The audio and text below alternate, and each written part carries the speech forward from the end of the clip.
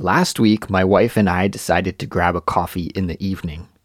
We're usually not nighttime coffee drinkers, but we both have a goal of reading more this year.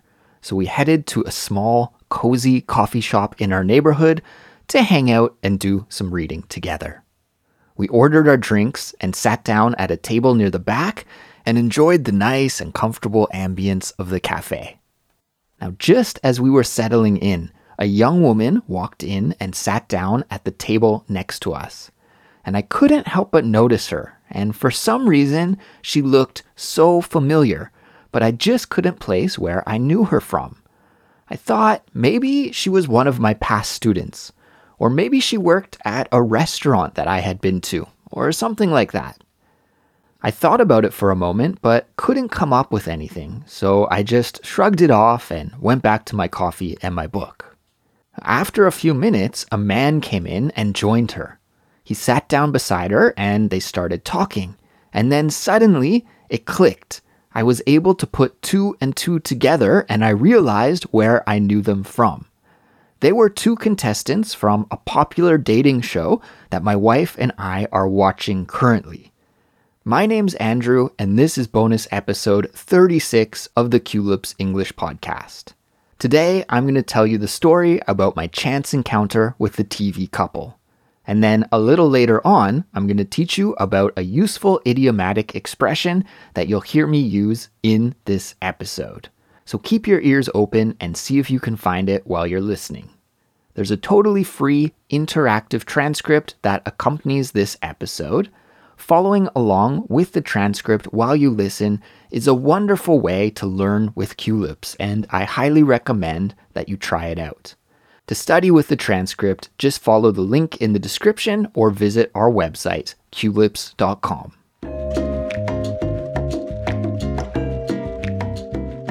So back to the story about my run-in with the contestants from the dating reality show. First of all, I should explain a little bit about this show. As I said, it's a popular dating show here in South Korea, where I live. My wife and I both enjoy watching this show, and to be honest with you, it's the only TV show that I watch regularly. It's the only TV show that I watch every week. I never miss an episode, and it's also the only TV show that my wife and I watch together. We have a ritual of watching it every Thursday evening. Now, this show is unscripted, and it's one of the reasons I like it, because it's great for helping me improve my Korean listening. On top of that, it's just a fun show to watch also. So the way the show works is that 5 men and 5 women who are total strangers go on a retreat with each other for a week. All the contestants on the show have one thing in common, and that's that they're all single and ready to mingle, and they go on the show to try and find a romantic partner. Now, during the week, they get to know each other. Some people become friends and they go on dates with each other as well. During the course of all this, usually some people start to develop feelings for each other and some couples emerge. At the end of the week, everyone is able to make a final choice and reveal who the person is that they'd like to continue seeing after the show ends. As a viewer, it's fun to get to watch in on how all the strangers get along, form friendships, and even sometimes start romantic relationships. Sometimes the contestants that are on the show are organized according to something that they have in common by the production team. So for example, one of the recent seasons of the show featured contestants who were all divorcees. And in the current season, all of the contestants are what Korean people call mote-solo. We don't really have a great way to translate this in English in just one word, like they do in the Korean language, but a person who is a mote-solo is a person who has never been in a romantic relationship before. So they have no dating experience. So all of the contestants on this season of the dating show are adults who are in their 20s and 30s, but have never been in any romantic relationship at all in the past. So as you can imagine, because of that, it's funny to watch because the contestants, Especially the guys, I've noticed, are kind of awkward. And actually, there are a few contestants who are awkward to the extent that the show is cringe-worthy and a little bit difficult to watch at times, but that's all part of the charm and one of the reasons why my wife and I like watching this show.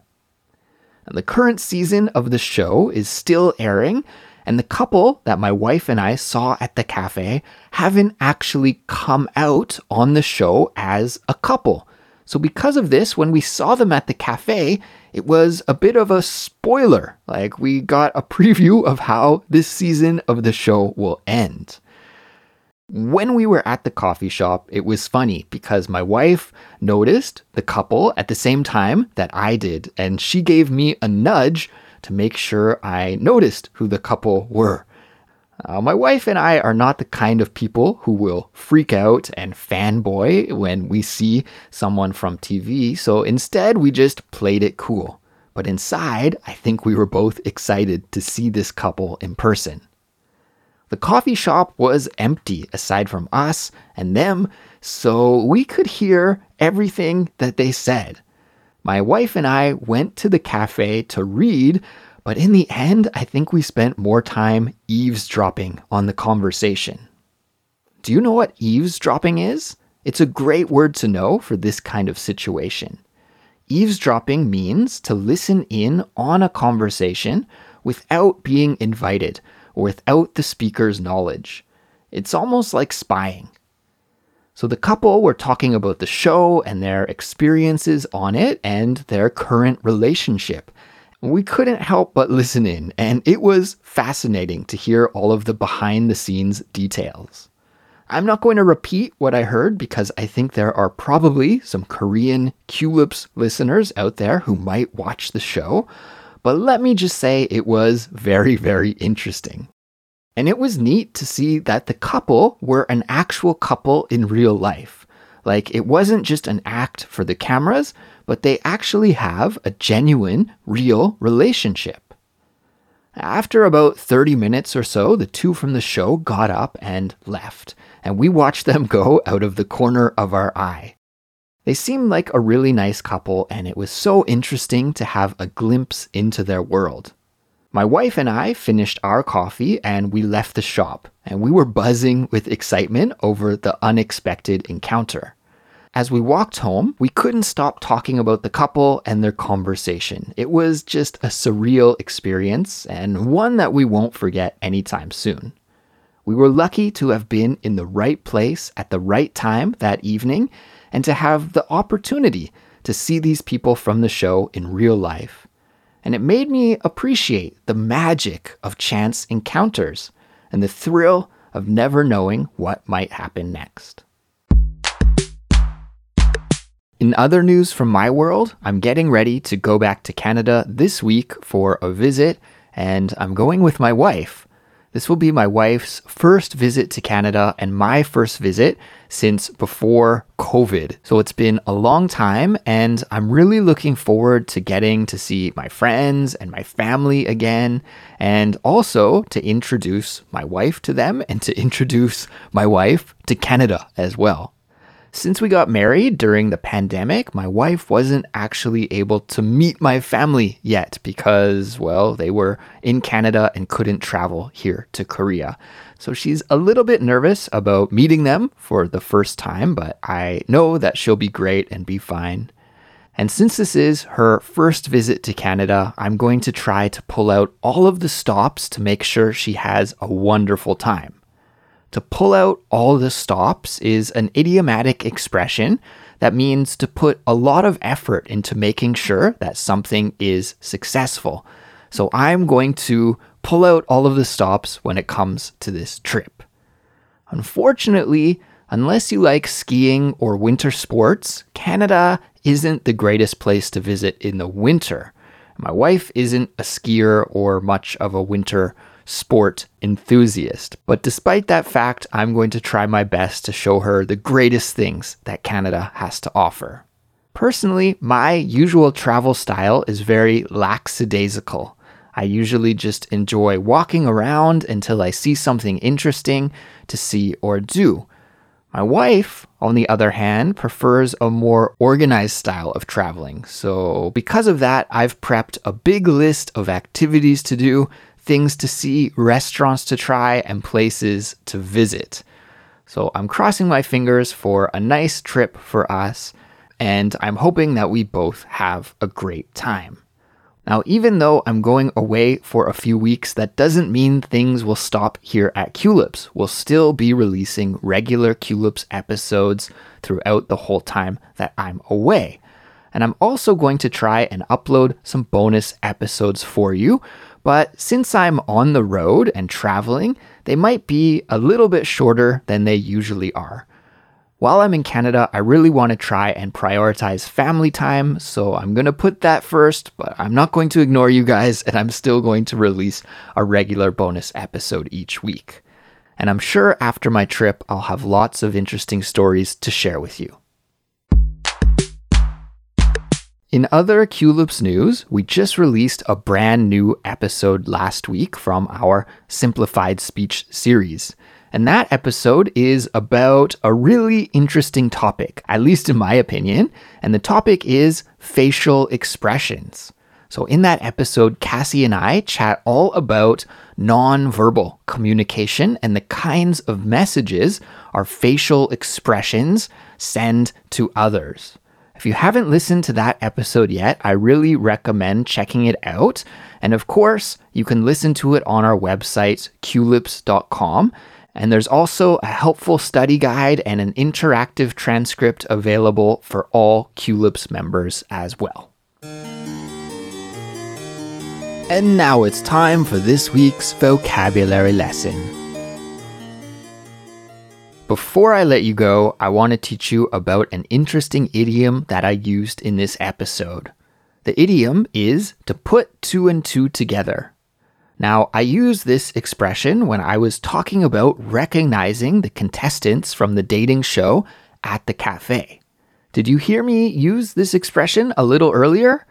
If you missed it, that's okay. Let's rewind and listen to that part of the episode a couple of more times. Here we go. And then suddenly, it clicked. I was able to put two and two together, and I realized where I knew them from. They were two contestants from a popular dating show that my wife and I are watching currently. I was able to put two and two together.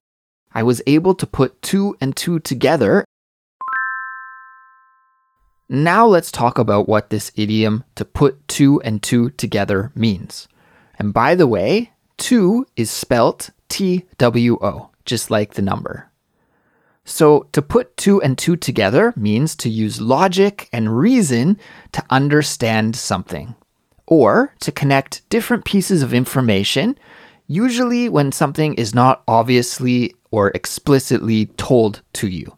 So it's about using your own understanding to come to a conclusion based on the evidence or the information that you have.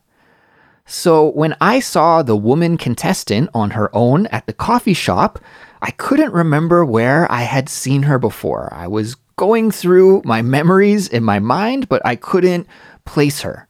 But then, once the man from the dating show joined her, then it clicked, and I was able to make a connection in my brain about where I recognized them from. I wasn't able to do it until I saw both of them together, and then it made sense. So this kind of thing is putting two and two together. And now that you know what this idiom means, I'm going to share some example sentences with you that will help you understand how native English speakers use this idiomatic expression in a natural way. I've prepped 3 example sentences for us, so let's take a listen to the first one now. Example sentence number 1. She put two and two together and realized that her partner was planning a surprise party for her. She put two and two together and realized that her partner was planning a surprise party for her. Let's break this example sentence down.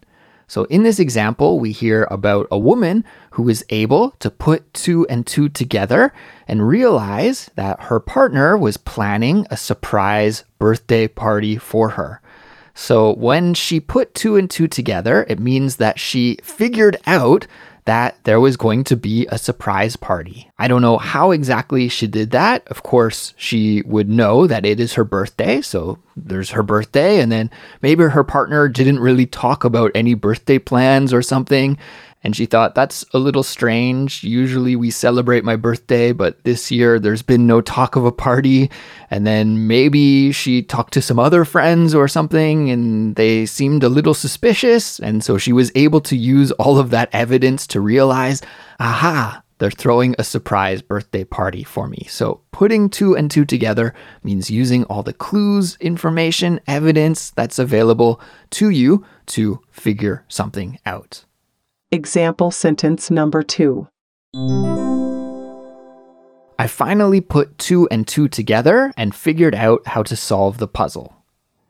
I finally put two and two together and figured out how to solve the puzzle. Let's break this example sentence down. In this example sentence, the speaker was able to solve a puzzle by looking at all of the evidence available and making a connection in his brain about how to solve the puzzle. So this example actually comes from my real life because my co-host here at Culips, Cassie, is addicted to a word game that's called Wordle. And she actually got me hooked as well. So I've been playing Wordle every day on the New York Times website. You're allowed to play one puzzle per day. And I was doing my daily puzzle earlier in the day. And to play this game, you just need to find what the hidden keyword is. There's a hidden keyword in the puzzle that's 5 letters long. And you have 6 guesses. And each guess you make gives you some information about the keyword. So for example, if my first guess is ocean and the keyword has the letter C in it, then the C in my selection will turn orange or green, depending on the location of the letter. Anyways, how you play the game is not really important, but by making guesses and getting information from your guesses, then you're able to put two and two together and solve the puzzle and find the keyword. And I was able to do that today when I was playing my Wordle puzzle. I put two and two together at the very last moment and solved the puzzle before I lost the game. Example sentence number 3. After putting two and two together, the detective was able to identify the suspect. After putting two and two together, the detective was able to identify the suspect. Let's break this final example sentence down. In this sentence, we hear about a detective. The detective was able to do his job well. What is a detective's job? A detective's job is to solve mysteries and fight crime, right? And so the detective was able to identify the suspect in the crime by putting two and two together. So maybe he went to the crime scene and he did an analysis and an investigation, looked for clues, used his logic and reasoning skills, and then was able to say, aha, this person, I think, did it, and they found the suspect. A good detective needs to be skilled at putting two and two together. That brings us to the end of today's bonus episode. Thank you for listening, everyone, and thank you for studying English with me today. Nice work on making it all the way to the end of the episode. If you enjoyed this episode, why don't you let me know by leaving a comment on our website, culips.com. I hope you have a great and productive week ahead. Take care, and I'll talk to you next time. Bye.